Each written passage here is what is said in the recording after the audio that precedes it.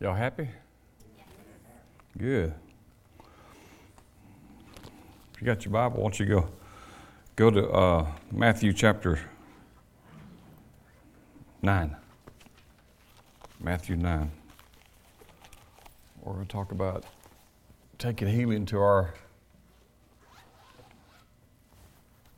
part of the world, wherever we go.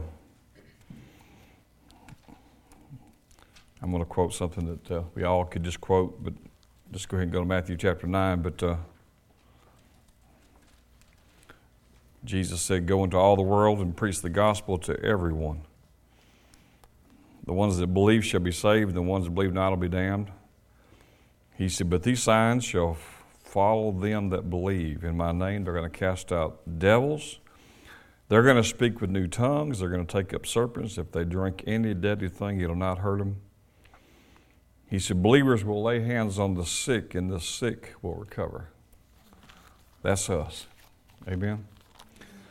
So we're going to stir ourselves up to two purposes of this. One, maybe you need healing in your body, or maybe you know someone who needs healing. Might as well be a divine healing technician. What do you think? You know, you can be professionals in a lot of things. Might as well be a professional right here.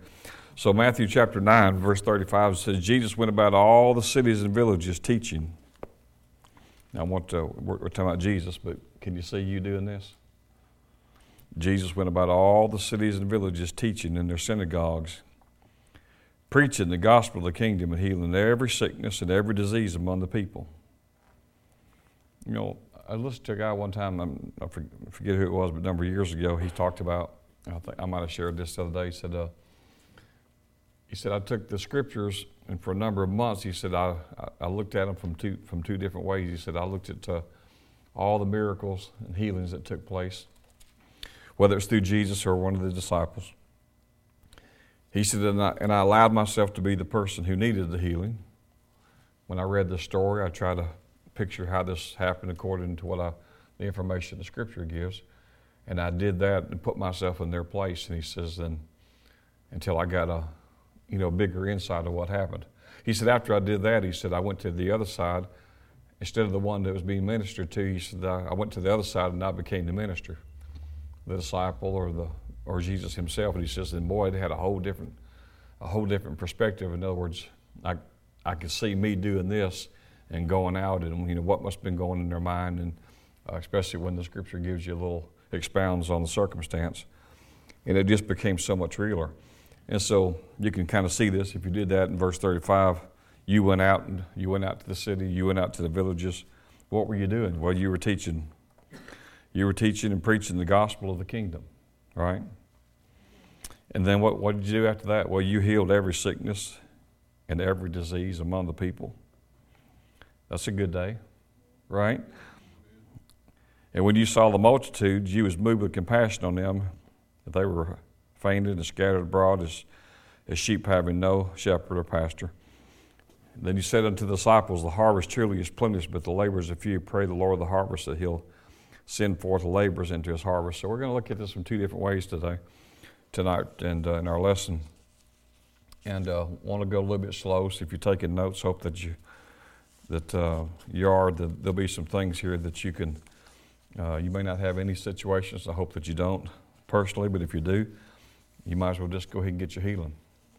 And if not, you might as well go ahead and get the information you need and be the answer.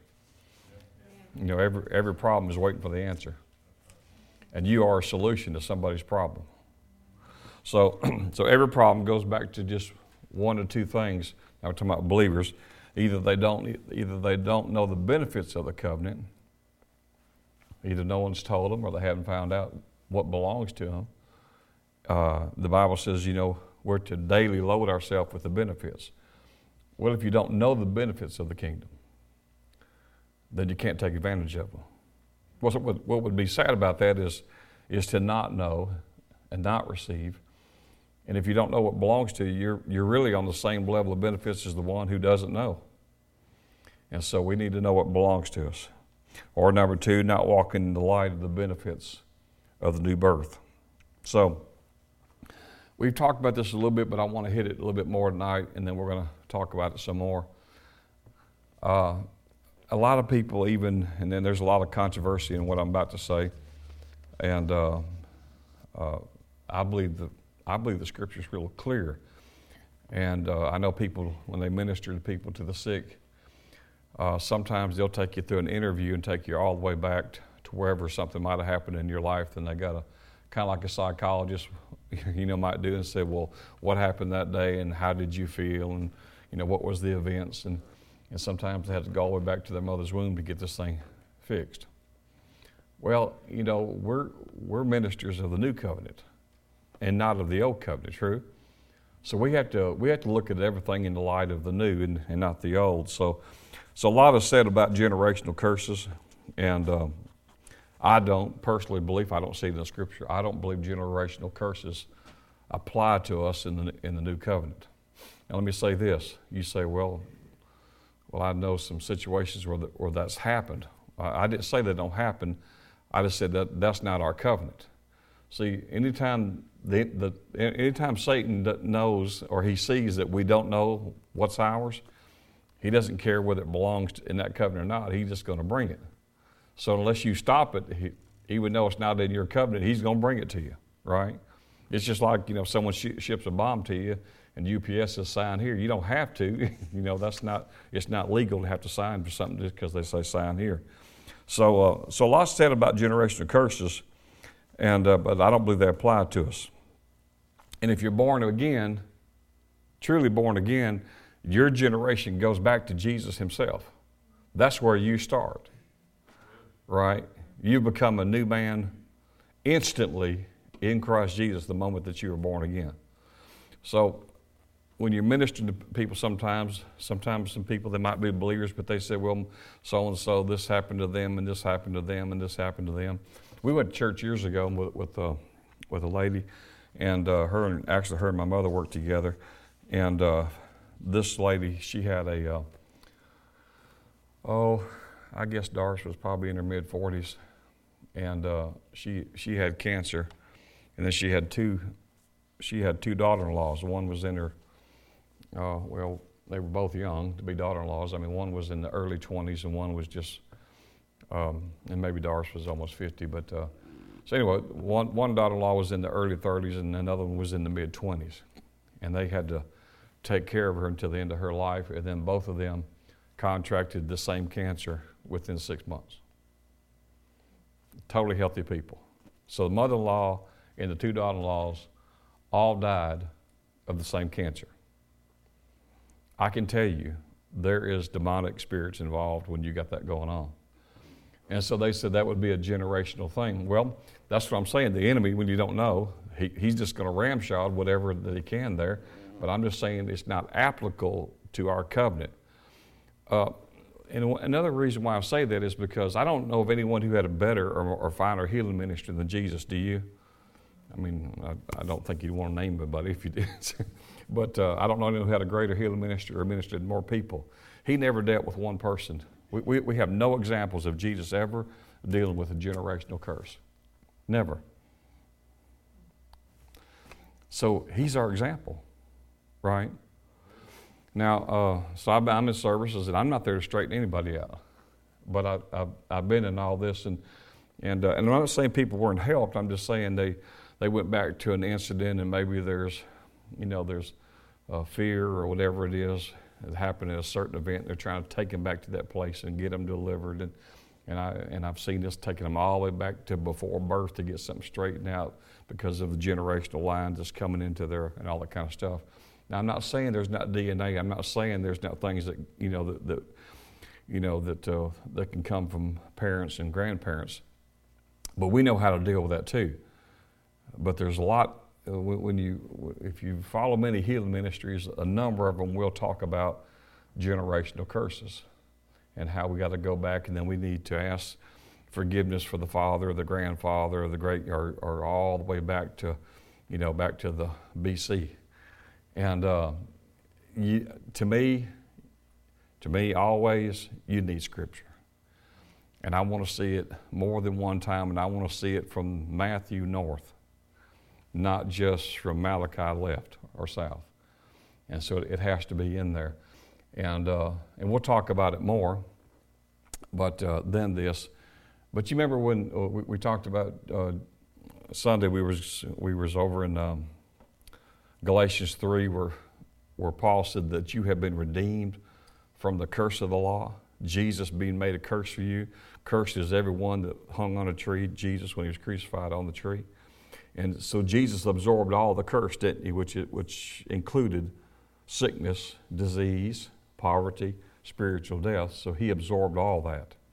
Well, and we'll look at it at another time, but if you read over in Luke, I think it's chapter 13, Jesus sees a woman who's bowed over, and turns out she's been that way for 18 years.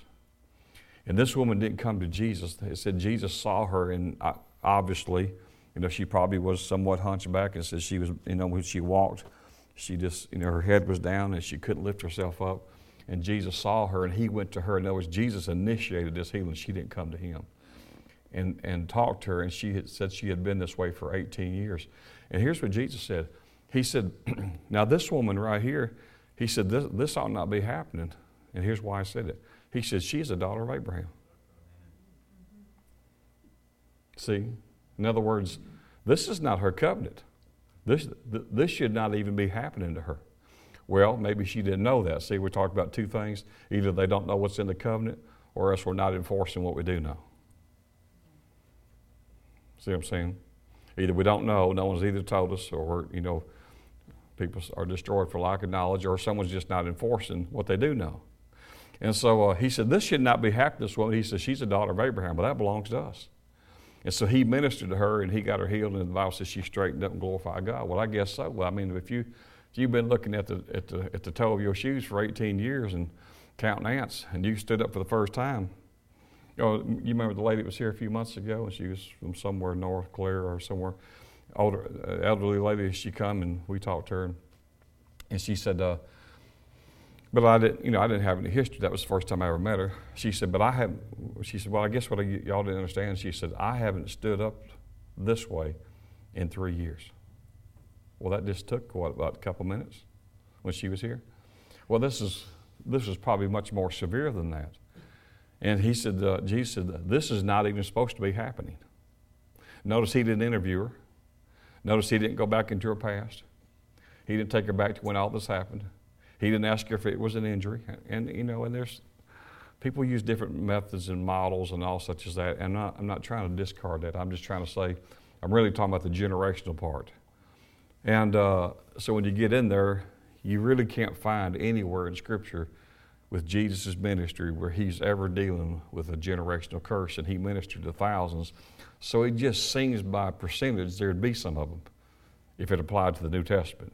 And you don't see any of them, and you don't see Paul ever doing it, and you find it all in the Old Testament. And if you ever want to ever study it out, you can, I think it's Ezekiel chapter 18, verses 2 through 28. It settles the issue. Well, they ask, well, how come this young man don't have this? He said, from this time forth, the sins of the father will not come on the children. In other words, it will not be passed down. That's Ezekiel 18, 2 through 28, if you study that out. In other words, if the son's righteous, he gets the righteous benefit. If he's unrighteous under the old covenant, he got the unrighteous. But if you had a good boy and a sorry father, the boy don't have to pay because of daddy. I like that, don't you? Or granddaddy or whoever. So, there's a lot of folks. And if you go to a country like, I don't know, many of them pagan countries, or if you go to a place where there's hundreds of gods, if you go to India, where they'll gladly receive your God along with all the hundreds others that they have, everyone there is under a generational curse. Because every one of them and everyone in their past is guilty of stuff for serving pagan gods. So you would never get anyone healed if it was. I mean, could you imagine having a campaign where you're ministering to 25 or 50,000 people, and if you thought, I can't really bring healing because they're all under these curses, you're talking about needing a team to set some people down and have to go one-on-one. You'd never get through. So we don't ever see that. Matter of fact, when T.L. Osborne would go over there, he said the way I would start my ministry office is or start a campaign off. He said, especially where there was a lot of Buddhist temples, he said we would set up in front of Buddhist temples on purpose. And he says, and the way I would start it would not be preach and have them come. He said, because they don't believe. What I'd start off was the miracle, and I'd take the excuse away, and then they'd come run after our God. So he said, I would get as close to the Buddhist temple as they would allow me to get. He says, and then I would find the hardest cases, he said, which was generally all the deaf and the blind people. And he said, if there's anyone deaf or blind, someone bring them up here. And he says that if we don't get a miracle, he says, y'all just send me right out of town right now. And he never dealt with no generational curse at all. See, God's a lot better than what we think He is. He is a good God. Amen? So He's trying to get healing to people. He's not needing us to judge them. He's needing us to free them. Can you see that? So I'm not the police of this to arrest people who do this, but I'm just saying I don't think they have a New Testament leg to stand on. And maybe I'm more because of a word kind of minister, which I think everyone ought to be, who ministers ought to be. They ought to have word, you know. I know an attorney thinks this way because he's got to present a case and he'll just say, you know, Your Honor, according to, you know, back in 19 whatever, you know, so-and-so case to set a precedent for it. And he understands this very well. And that's what we're doing here. So our job is to help them forget the past. The Bible says tell us to move forward, doesn't it? And not to, you know, he told us that we're to set the captive free, not point out their faults, but set them free. We're not their judges. We're supposed to be their deliverers. And then, you know, and then if you just thought about it a little bit, you thought about, well, I mean, a curse could stop someone. Well, you could forget everything I just said, and I'll just shoot it down with one thing. How'd you get saved? You heard the gospel, right? You believed it in your heart, said it with your mouth, and you become born again. And we were all spiritually dead. You can't get any deader than that. When you're spiritually dead, you can't get any more cursed than spiritually dead. And with one scripture, John 3:16, the devil lost all of his power. One scripture. Believed and acted upon, the devil lost any hold he ever had on anyone that was lost. And did any of y'all get interviewed to get saved? Because some of us, you know, we had a past and the interview would have taken a long time. Not anyone here, but, you know, we know people. See what I'm saying? So, but one scripture does it, doesn't it? Through the new birth. So now that we're saved, sometimes people say, well, you know, to get healed ourselves or to get someone healed, you know, we just got to know everything. It's got to be said just right. And if you don't say it just right, God won't accept it and He won't release power and all that. And we got to have perfect theology on everything, and our doctrine has to line up perfectly with God's. And if we don't have that, we just can't get anywhere. Well, really. Because, you know, it doesn't take that much power to deal with one little devil or one little imp who's bringing the spirit of infirmity. You know, there's not many people who have perfect theology. I mean, you and I do, we know that, but out there, you know. No, I'm just saying, just kidding, but I'm just saying no one has perfect theology except Jesus, right? The Holy Ghost has perfect theology. And so to deal with a sickness or disease, and so if one scripture could take care of the enemy, then it's not a problem. And then people say, well, you know, God won't heal you because until you get your life right. This is real prevalent. Let's say it this way. You ever invite someone to church, and a lot of times it's really just an excuse that they use for not coming. Oh, I couldn't come, the roof wouldn't stay up. You ever heard that? It'll stay up. Every 20, 25 feet, there's one of them steel beams that holds thousands of pounds. And believe me, what you've done, what you're doing ain't going to bring it down. Right? And I know most people, that's an excuse, but a lot of times, because they're living in condemnation, they don't want to come. If you just think how ridiculous that is. They don't want to come until they get their life cleaned up before they come to Jesus. That'd be like my car's all messed up, but I just can't bring it to Brother Bill till I get it fixed. Isn't that saying the same thing? I just don't want to see how bad I've let my car get. So if I can get it fixed, I'll take it to him. What if you did that with your doctor or your dentist? I wish I could avoid the dentist, and I have for a long time. And that's probably the problem. But the thing is, I just need to get this thing in a better order, right? Cleaned up, working before I go. And so a lot of times and I've been in services, and you have too, that, God doesn't heal people unless they're His. Well, that's not scriptural. Jesus healed people all the time. Didn't He? He healed people all the time that wasn't saved, because there wasn't none of them saved then. Huh? A lot of times the scripture gets used, what is it, Luke? I don't remember where it's at, and there's nothing wrong with this. Some scriptures have double reference to it. And one of the scriptures says, Jesus came to seek and save the lost. And people who have a ministry about, saving the lost, they use that one a whole lot. Really, that ain't what it's talking about at all. But it's okay to use it for that. He does want the lost saved, right? Well, he said Jesus went about looking to seek and save the lost. Well, who was he having to sift through? There wasn't nobody born again. They's all lost. You ain't got to seek for them. Just if you find one person, they're all lost. He's talking about the kingdom of God and what happened in the Garden of Eden, where spiritual death came upon all mankind, and He came to restore that which was lost. He wasn't looking, is anyone here lost? Anyone here not know Jesus? None of them knew Him. None of them was born again. So we have a double reference there. And we can use it that way. Nothing wrong with using it the other way. But so we talk about, well, if you get your life right, well, that's not true, because healing or salvation or anything that we receive from God is never based on our goodness. It's based on His goodness. His goodness. We don't receive from God anything based on our goodness.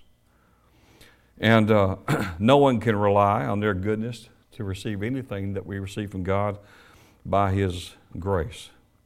Jesus said it this way. You don't have to turn there, but if you're making notes, in Matthew 10:8, He said, heal the sick, raise the dead, cast out devils, freely you received, freely get. This is not what He said. Pray for people if they're sick. He just said heal them.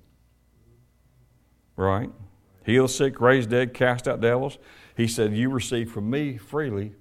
Now you go give freely what you receive from me. So in other words, that's what He's saying. He said, I've given you my power freely. He says, now go give it away freely. Find someone who has the same need that you have, and give them freely what I gave you freely. I believe you'd say it this way: heal anyone, anytime, anywhere, no matter what the situation is, of anything. But a lot of times we talk about people pray, and then the prayer comes to a place of asking God, or people are begging God for healing, or get enough people to pray once again to petition God to do something. No, He said, you go heal the sick. You go heal the sick. In other words, can I say it this way? I think we know this, but sometimes maybe it just helps to hear a different way.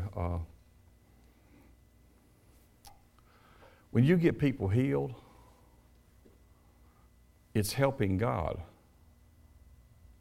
Sometimes when we're ministering to sick people, we're trying to get God to help us.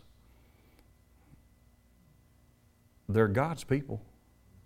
He's the one that wants them healed. That's why He sent you. When you go minister, lay hands on sick people, you're doing that for Him. Huh? And if we don't even think about it that way, we're trying to get God to help us. We're doing it for Him. If you're the one who's healthy, you don't need healing anyway, do you? And so this is what you're called and commissioned to do. So really, God's come to help us do what He's asking us to come to His people, because He loves people and He wants them well. So He's asking us to go to them, and so instead of us trying to get Him to help us, you're going to help Him. Y'all with me? These are all real simple things, but just Sometimes it just really helps a lot because you look at a situation, and if it looks a little bit big, we're like, boy, I just need God to help me. No, He's already helped us. In other words, we're doing this for Him, right? When you're preaching the message of salvation to the lost, it's to get them saved, right? Aren't y'all saved? Y'all already going to heaven, right? I mean, you're not hanging over the heaven-hell thing, are you? No. So we don't need it. They're the ones who need it if they're lost. And these are God's people, right? So He has set it up that we would preach the gospel, not angels. So He's needing us to go preach to help His people. Amen. Instead of, oh, God, did you hear that? It was cancer. Come, hurry. I got 3 more to pray for, then I'm going to be down there where she's at. No, I don't have the cancer. I don't need it.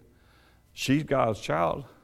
He needs her help. That's why He's sending you. Right? I'm doing this for you and to help her.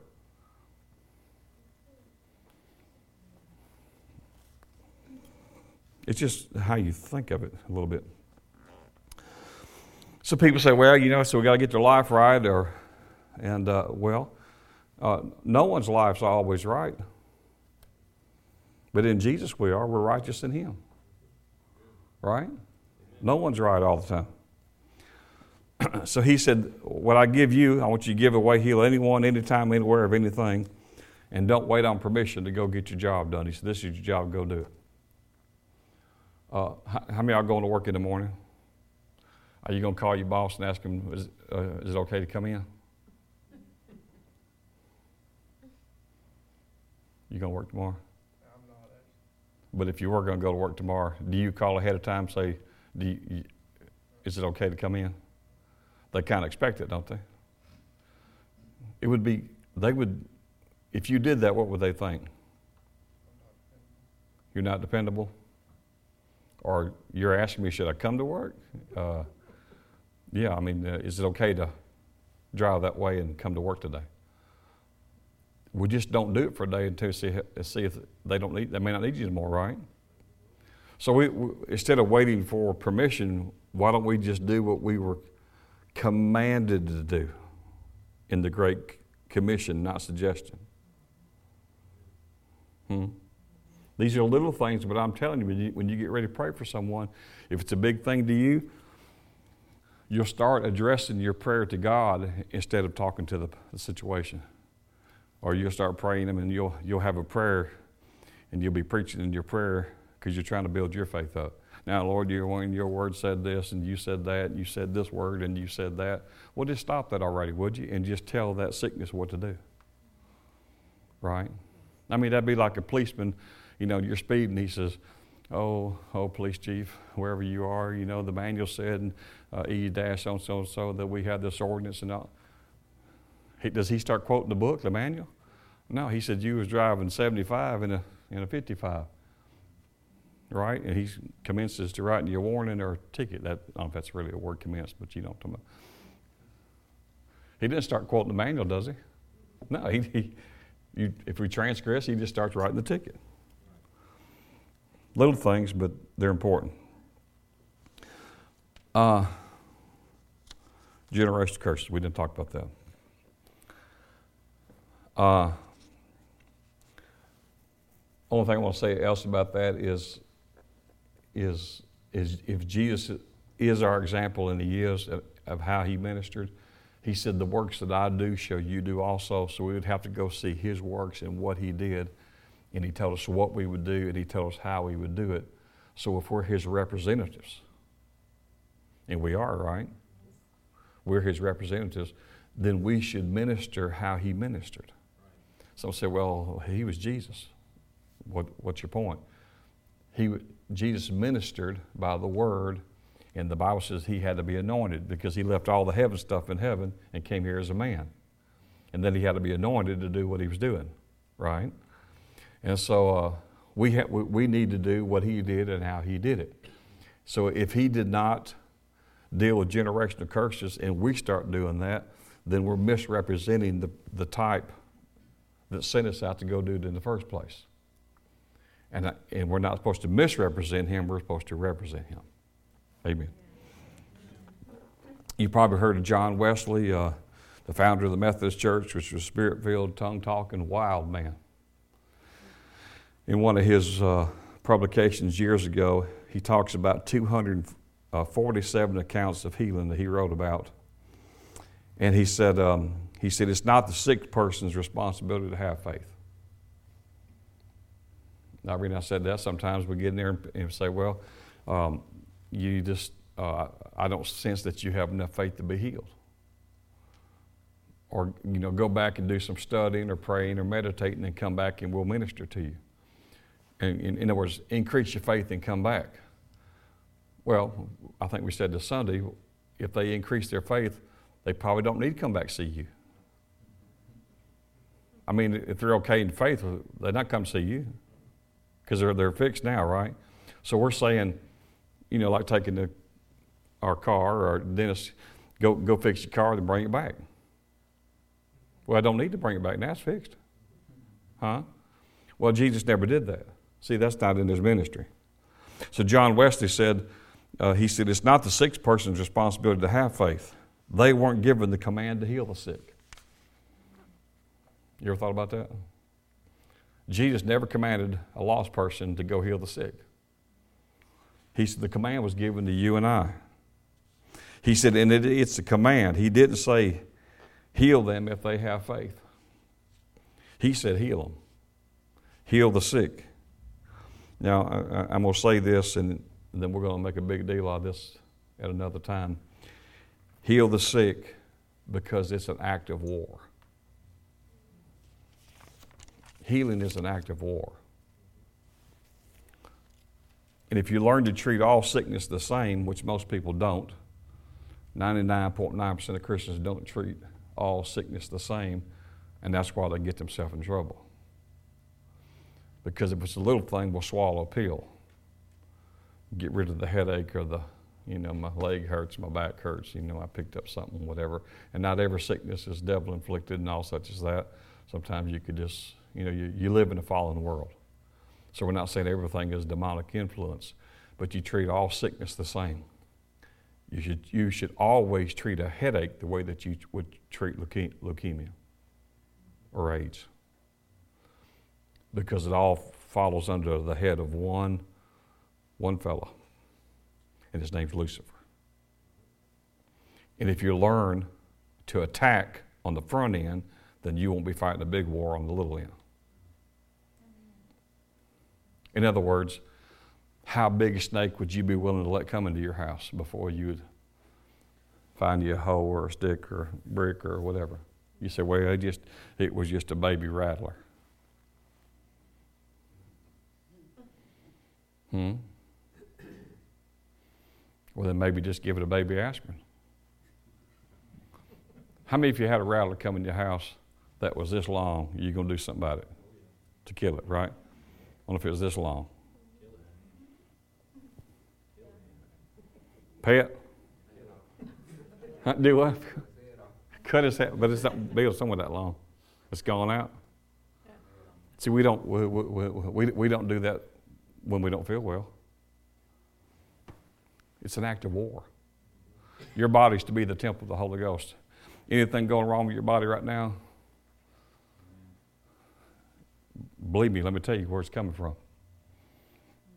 And you have to deal with it. And sometimes you'll have to be very aggressive and hold firm. Let me see if I can give you this. Because sometimes you can know something and let it slip. My doctor would tell me, he won't tell me this, he just tells me medical stuff. But I need a creative miracle. I do. For a disc right in the back. Because they don't have them at Walmart. I called, they don't have any disc. And I really don't want to go and have an erector set put in my back. So if you're not careful, what you start doing is you start focusing on the thing. Like you could say, I don't have some part of your body is not working the way it should, or it's not working, or your pancreas is not working, or you could have a heart valve not working, or you could have, just a lot of things, right? And it's not working. Or you could need a creative miracle, like what I'm talking about. And you start saying, you start believing God for so-and-so in an area that you've never believed God to create, something to be created that was never created. And you're like, man, this is big. But that's not what you're doing. Now listen to me really close. That's not what you're doing. I fell for this for a little while, and I realized, what am I doing? This is wrong. It's, the Bible says in Mark 11, 24? He says, therefore I say unto you, what things soever you desire when you pray, believe that you receive them. Well, you're desiring healing, but you need to be specific, and that's a whole other lesson right there. But you need to be very specific with what you're saying as much as you can be. He says, so therefore I say unto you, what things soever you desire when you pray, believe that you receive them, and you shall have them. People say, well, so you need a new kidney, or you need a new whatever. No, you don't need the kidney, even though you need the kidney, because you can't receive the kidney without faith. And Hebrews 11 says this. It says, and Amplified says, it says, now faith is the substance. He says faith is the title deed. Faith is the title deed to that which you are hoped for, that you have need of. So you don't have need of the kidney, you have need of the faith, which is the title deed that says you have the kidney. Maybe it's easier for you to believe that you have faith and then you have a kidney. Because you see, faith is what brings the kidney. Isn't that what Hebrews 11:1 says? Now faith is the evidence, it is the assurance, it is the hope, it is the title deed that which you have asked for, that you have by faith. So what's the evidence? What is the evidence of faith? What is the title deed? The title deed to a car is the evidence that the car belongs to you. The title deed of faith is the evidence that which you've prayed for, you have. Then after you received it by faith, what do? And this is the hardest part of healing always. You want to know the hardest part? We'll just go ahead and knock that out. Here's the hardest part of receiving your healing, always, 100% of the time. Rest. Putting yourself at rest. Now, rest doesn't mean you're not doing anything, but you're not striving towards it. In other words, you come to a place where you've received something. Ephesians 1:3 said He has already blessed you with every spiritual heavenly blessing in Christ Jesus. So Jesus gave you God gave you the creative ability through faith and belief in what the Word of God to speak into existence. Heaven doesn't do. He already transferred that authority to you through the power of words and belief to speak and receive and declare something that it be, and then you come to a place of absolute rest. And then you bring your conversation around with your belief to say, this is what I have received. Faith is the substance of things hoped for. It is the evidence, the assurance. It is the title deed. So I may not see your car, but if you have the deed to the car, you can have proof positive that so-and-so whatever car, I own it, right? And would that stand up in a court of law? In God's court of law, so to speak, faith, the title deed of that what you believe for, it's yours. Maybe you could take your thought process off an eardrum and says, no, faith is the evidence of the eardrum. So you're trying to, especially if you have something that you can feel. Some people have situations in their body that they found an X-ray, but they don't feel nothing. Other people have situations in their body they feel. I can find mine if I want to. I don't feel nothing right now. But I ain't got to do much to feel it. See what I'm saying? And then that war against your mind says, can't, all that. And then that'll try to destroy your faith. Faith is the assurance, the evidence. It is the title deed to that which I believe by faith in the Word of God that it's mine, and then I rest in that.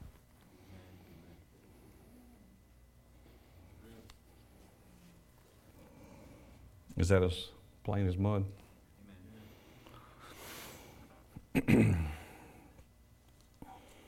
Now I want to say this again. I've been saying it for 2 or 3 weeks. But I just want to bring it back up again. The problem is most Christians, then a lot of times we give these percentages, 99%, but we don't know that. We don't even know 9% of Christians. But I'm going to say many. I'll say many. And I believe this is correct. Many Christians are operating under an old covenant mindset as opposed to a new covenant mindset. Old covenant instead of new covenant. God did not sow his son Jesus, a son, to reap a servant. He sowed a son to reap sons, plural.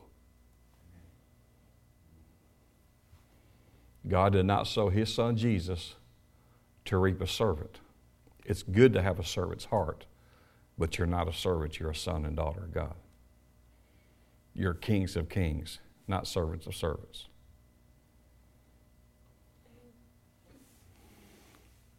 But the church has a servant mentality to be a servant, and servants function best if they're told what to do, when to do, how to do, and do this at this time. But a lot of times they don't do anything beyond what you tell them because that's how employees think.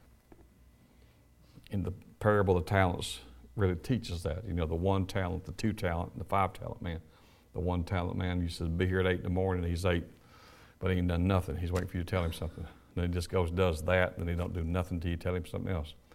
A 2 talent man, you can leave him around, he can get some things done. A 5 talent man, he says, take off for 2 weeks, I got it. And Jesus says, take it away from the 1 talent man, give it to the guy with the most, and give this other guy some. There was some profit in all of them, but Jesus was not impressed with the 1 talent man. He said, give it to the guy who doesn't think like a servant, but thinks, like the owner. And you work with people like that, you know what I'm talking about. Or you hire people and you know what I'm talking about.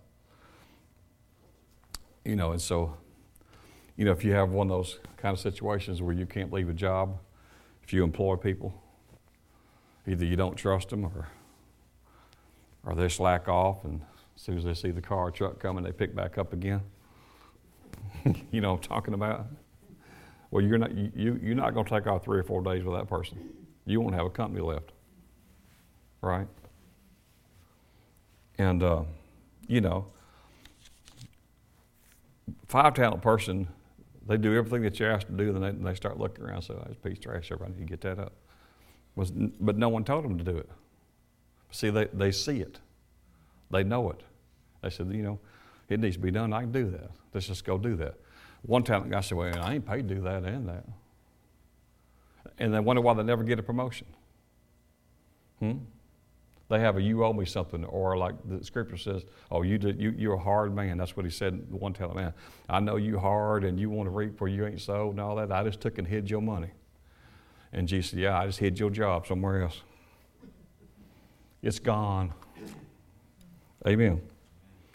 So he doesn't want us to be a servant. We can have a servant's heart, a servant attitude, but our mentality is that we're sons. So we're commissioned to go. See, all these things are lessons, and I'm just kind of hitting headlines tonight. So there was one time that Jesus told his disciples in Acts 1 to go sit, go wait on the promise of the Father, which is receiving the Holy Ghost. You remember that in Acts chapter 1? After the promise of the Holy Ghost, and the Holy Ghost showed up in Acts 2, he never told nobody to sit and wait no more. He said go. He's never stopped going after the Holy Ghost was here. But we have the church still sitting and waiting whether it's okay to go here or go there or do this or not do that, and we're supposed to be going and not sitting. See, a servant mentality is never going to do that. I learned this in ministry because I never saw it in ministry before, because I never had been in ministry. And so I would never preach anything. I'd wait forever because I was waiting for the Holy Ghost. It has to be just the right sermon. It has to be, I got to have 100%. I need a Holy Ghost written all the way beginning to end sermon straight out of heaven. Every service forever. And I'm just sitting here doing nothing until I get those details. But he already told me what to go do. So sometimes what I'll do is if it's something that is going to change the order of things, sometimes I'll pray it the other way. So instead of God saying, is it okay to go do that? I'll pray it the other way. And I'll say, Lord, unless it's not okay, I'm about to go do that. If you don't want me to go to Quebec, you need to let me know. If there's danger over there, or I don't need to go because people need help and it just seems good to me. And unless you say no, in other words, I'm going to pretend like the light's green unless he tells me it's red. And a bunch of Christians just sitting around saying it's all red, they're waiting on green. And if I just look at the majority of them, their light never changes. Because that is a servant mentality. Is this making any sense to y'all? I mean, it's not really deep stuff. It's just,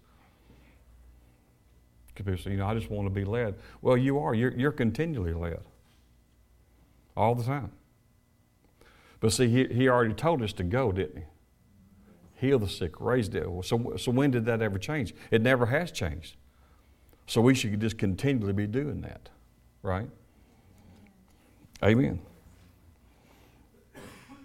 So he told us to go, and that's what we do. Romans chapter 10, if you will.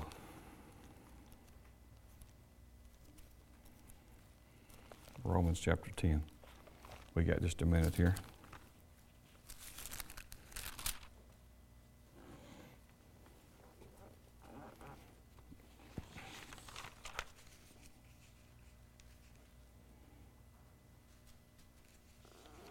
So we covered this stuff about, we can't, get them healed because they clean their life up, or they don't have enough faith, or they do have faith, or how much faith does it take to get healed of the cold, and how much does it take, if I got bronchitis, and, if I got acute pneumonia, how much faith does it take to do that, and, how much is, where does the scales tip, does it have enough faith? Jesus never did that. He never taught that. You've heard me talk about it. You might have heard him say it. Reinhard Bonnke, when he ministers, he said, America is the only place they preach what I'm about to say. He said, Reinhard Bonnke, goes across the country and been in Africa for years.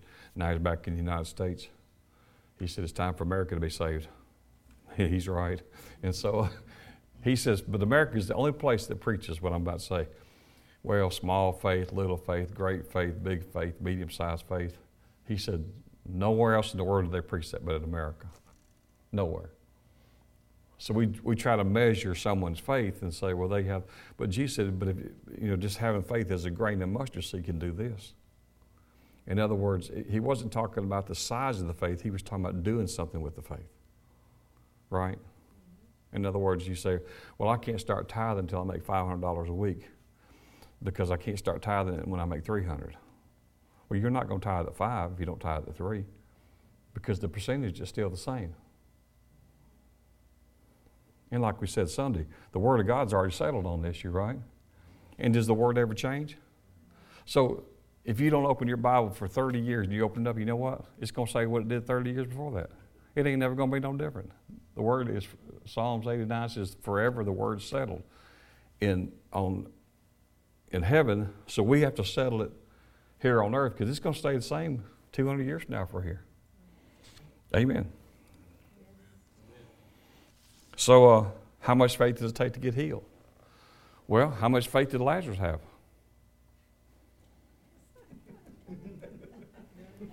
He's kind of taking off, wasn't he? I mean, how much did he add in, throw into the, what do you call it, Emmy up, or what do you call it? Huh? Yeah, I mean, he didn't chip in nothing, did he? Boy was good and dead. So much that his kinfolk says, not only is he dead, he stinks. He didn't throw nothing in the pot, did he? I've had a chance to think about different ones through the years, different places. I don't know why my experiences are different away from here than they are from here. I guess because they don't know me and I don't know them. And that helps sometimes because you don't factor in what you do know. That does help a lot because you're like, well, this, sometimes you know too much. And sometimes when you just don't know what you don't know, it can be a blessing to them and you. Because all you do is you just follow the Holy Ghost. And I've had a lot of people through the years when I was out ministering to other places, and I appreciated their honesty. And I just don't really be honest with you. I just don't have faith to be healed. I want to be healed. I know God can heal, but I just don't believe it's going to happen. I don't. And I said, so you're not against the healing? You're not against the healing? No, Lord, no. But you just don't believe nothing's going to happen. They said, yeah, that's just being honest with you. I'm just telling you on the front end. They said, so what do you think? I said, I don't care. I don't care if you have any faith in that. That don't mean nothing to me. I think it's good to have faith. But I don't think it stops nothing. Now, if they got their foot on the brake and they absolutely resist it, they can have that. You can have what you believe. You can have what you say. So if you say, ain't no way, no how, I ain't receiving this, just get out of my face. I will. I'll give you a good leaving alone. But if they're just neutral, if a car won't crank, but if you can put it neutral, you might can push it. Right? I mean, growing up as a kid, there's a lot of time I pushed cars when I had a stick or on the column because the battery was dead. But if I can get enough of the incline, y'all know what I'm talking about. We'd go down here and lay on the clutch, and here we go. We'll get to the house, deal with that later, right? So that's what you can do with people sometimes. Sometimes they just don't know because no one's taught them, or what they've taught them is wrong. And the Lord wants them healed. He's not trying to come down through perfect faith. He just needs to come through someone, right? In other words, if the biggest miracle that there is not healing of cancer or AIDS or anything like that. That is not the biggest miracle that you ever see anywhere is someone being born again from spiritual death to spiritual life, and the blood applied, and their names are written in the Lamb's Book of Life, and you transferred someone out of a kingdom into another kingdom. That's the biggest miracle, and it has the biggest opposition from Satan is to get them from lost to saved, spiritually dead to spiritual life. And if you've ever been a part of that, that is the biggest miracle that will ever take place. Everything else comes par under that.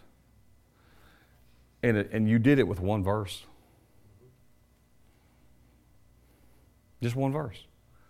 The Bible says so-and-so. Do you believe that? Yes. Say this. If you believe this in your heart, let's pray. Okay? Boom. Born again, just like that. Satan lost one. Names ripped out of the kingdom of darkness. Placed right over into the kingdom of light. How about that? So Romans 10, we got about 5 minutes. Romans 10, verse 6 through 8. Actually, I'm going to read 4, which has nothing to do with it. It has to do with where I was trying to go Sunday. I didn't have time. I'm just doing it because I want to.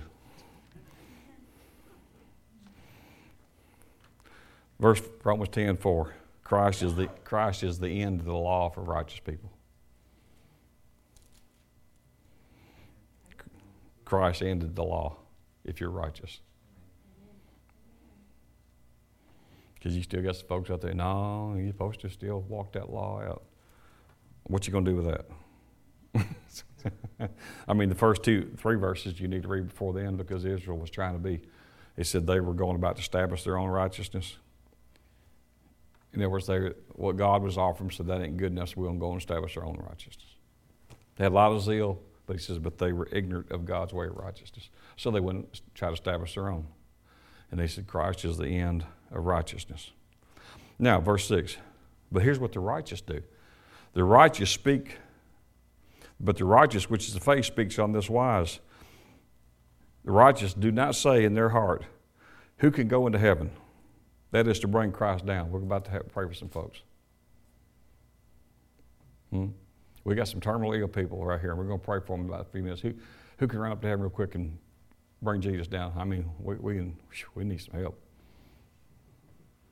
The righteous, he says, do not speak that way. They don't say in their heart, who can ascend to heaven? That is to bring Christ down from above. And he says, verse 7, or they don't say it this way, who can go down into the deep? That is to bring him up, Christ, again from the dead, because he's what? He's not there. He's not dead. Well, what do righteous people do? Verse 8, here's what they do. Here's what they say. The word is nigh thee. Now, you know that word nigh means near, right? That's real deep, right? The word's nigh thee. Now, what is the word? Isn't the word your answer? Could we read it this way? Your answer is near you. How near is it? It's in your mouth and in your heart. Where's that kidney? In your mouth and in your heart.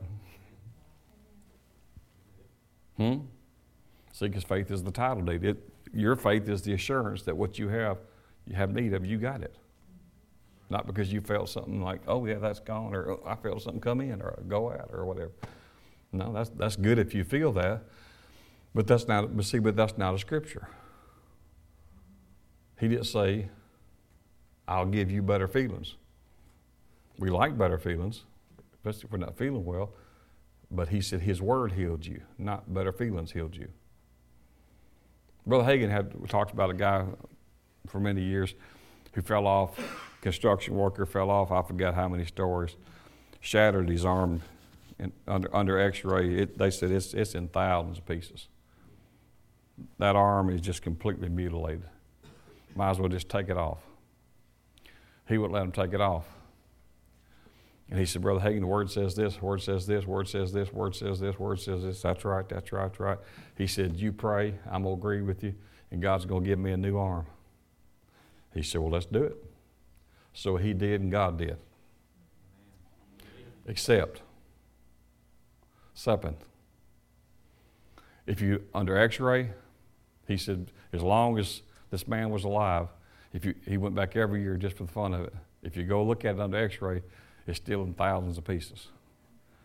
But he's still taking shingles and throwing them like this and going up the ladder. So I'm saying, I don't understand that. Join the rest of us.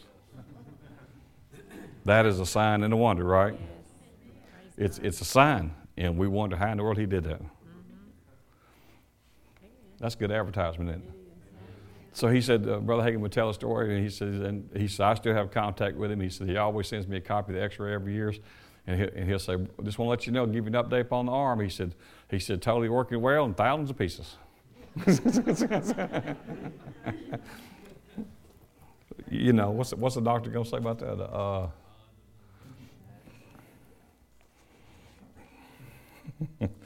You're the conduit of heaven. You are the conduit of heaven. Heaven's flowing through you.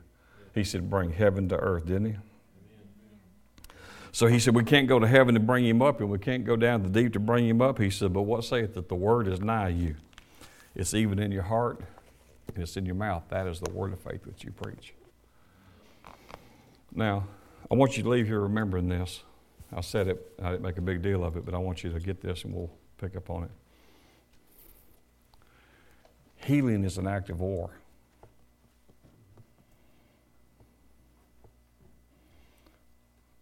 Don't let anything slip. Treat it the same. Well, you could say it like this. We can let some of them little tears through, just not the the ones the big ones we know about. But maybe some of them entry level tears, we can go ahead and let them enter our city or our neighborhood.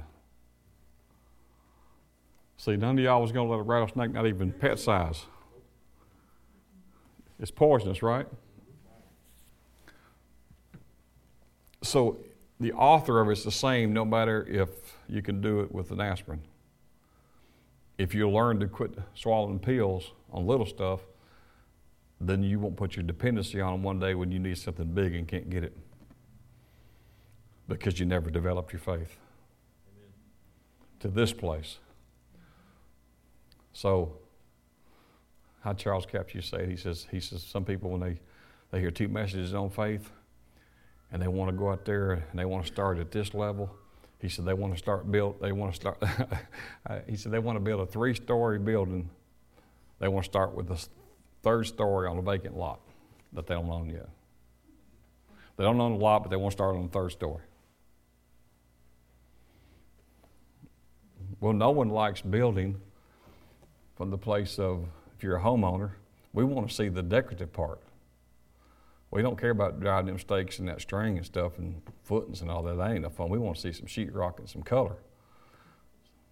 We want to see some countertops and some sheetrock and stuff, right?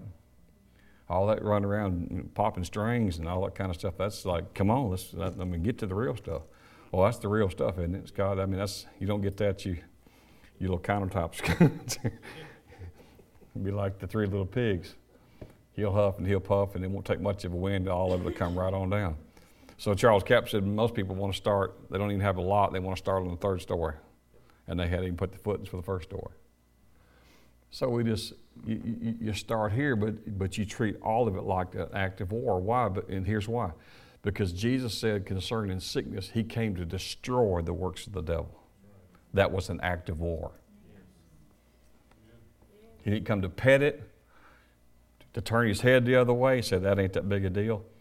Everything was an active war to Jesus. And he said, I've come to destroy this stuff. And you're going to do the work that I did. We'll stop there. Is this all right? Where'd you take it to our generation? Amen. Workplace, home, everywhere.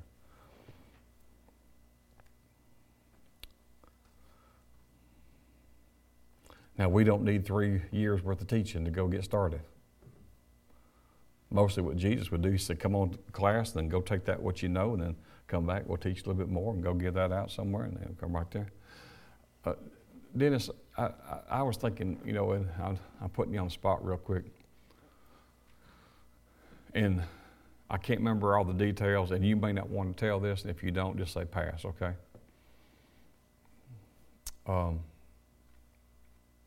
You remember you was telling me about someone that been several months now, that this couple was kind of having some domestic issues, and you came over to the car, and she was needing some help from her husband or boyfriend or whoever he was, and how'd that go and how'd that work out? or what did they tell you they wanted and needed, and then where did that go? Actually, I was at the gas station getting gas, and I looked over at the woman that was actually just got through putting a nozzle in the tank, and I looked over at the woman, and she motioned for me to come here. And as I walked over, I seen there was a guy on the other side and some kids in the back. And but when I got over there, she was just bawling and squalling, and she was wanting me to put him out of the car. Now, you don't know these people, right? No, I don't. No, they were from Montgomery. Don't try this at home. Look, go ahead. But anyway, I said, I can't do that, but what I can do is this. So I took authority over everything that was going on there. And Out loud. Out loud, yeah. So, immediately just everything changed right then and there. The atmosphere changed? Oh, yeah. So were they back and forth, hollering and screaming at each other? I was a little bit huffy at me to start with, and but after I got through praying, it was yes sir, no sir. Now, you wasn't threatening him, was you? No, I didn't threaten him at all. You just outright just taking authority over this, diffusing it. I can take authority over this situation. And it went from that to hollering and screaming to yes sir. That way. And I had been, actually, that very morning, I had been meditating on authority. And did you say something like, now Father, now your word says, did you do that, or did you just go to? All right. See, just in other words, if you would treat it like your vocation, you wouldn't go address the situation like, when I was in nursing school and if you had to give them a shot, would you do that? No, you wouldn't do that. So why do Christians do that? See, they don't really have, they're not coming out of either knowledge or they're not coming out of confidence, and they're trying to work it up to the place of, God. Well, he really doesn't need to know what his word says because he wrote it. And he doesn't need a Bible lesson, or he doesn't need his faith increased. See what I'm saying? He just needs someone to come down through it. We always say it this way: the battery's dead, the person is sick or whatever, you're the jumper cables. You're the conduit, You put the jumper cables on the dead spot, and then you're the conduit and the power flow through you.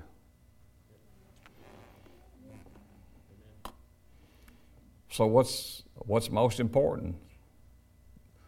The electricity? Like if you're going to jump a car off one to another, okay? What's the most important, or is there one more important? The good battery, Bill, or the jumper cables? Or is there a difference? You got to have them both. But this is a good battery, and it can jump the other one off, right? Let's just say it's top of the line battery, but you don't have jumper cables. Is there a way to, can you just, in your heart, mean for it to do that? Can you stretch your hand out and just, don't you have to connect them somehow? I won't go into your story. Well, yeah, Scott had a little situation with his truck yesterday in my yard, and so he cleaned his terminals off, and it did crank, right? But he had some other situations too. So you can have some stuff in your thinking or in your life, and you got power there, but it can't grab hold and put the current through. But it doesn't matter how good the battery is, to a weak battery, if nothing's connected to it. So we get thinking about, do I have enough power? Do I have enough faith? Do I know enough? If jumper cables could think, I don't think they think that. I think, I don't have no power, but go ahead and use me. You know, like a water hose, you connect it to the house, to the hydrant, to where you're going to spray it. And the water hose is not the water. He just carries it, right? So why do we get ourselves all worked up? Do we have all this? Are we ready? Can we do all this? You're not the power anyway. We get ourselves all worked up over what? Well, I don't know if I never saw this. I mean, a water hose could say, I never watered a giraffe. Well, it probably hasn't. But if one comes, he's thirsty, I guess I'll get you wet somewhere. Whether they ever did it or not. Why? Because it's a water hose. Does that help anybody? Yes. That's a weird thing just to think out of nowhere and just water the giraffe. Probably ate some mushrooms today or something. Or I need to, especially if they're on pizza. Oh, come on. Well, what are we going to do now? Oh, offering. Y'all want to give? You don't want to? Okay. Hallelujah. We don't have to give. We just meet out in the woods. It don't matter. We don't need a building.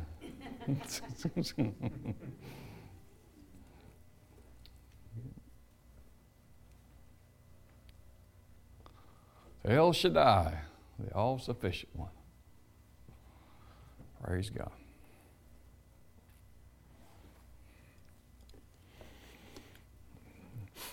Yeah, that's a good thing, Dennis.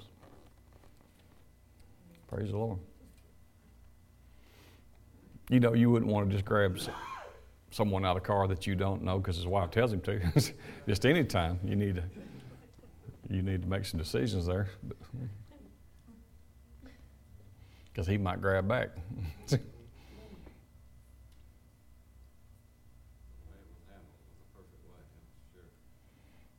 Mm-hmm. It just settled everything. And it was just glorious, actually. Peace of God.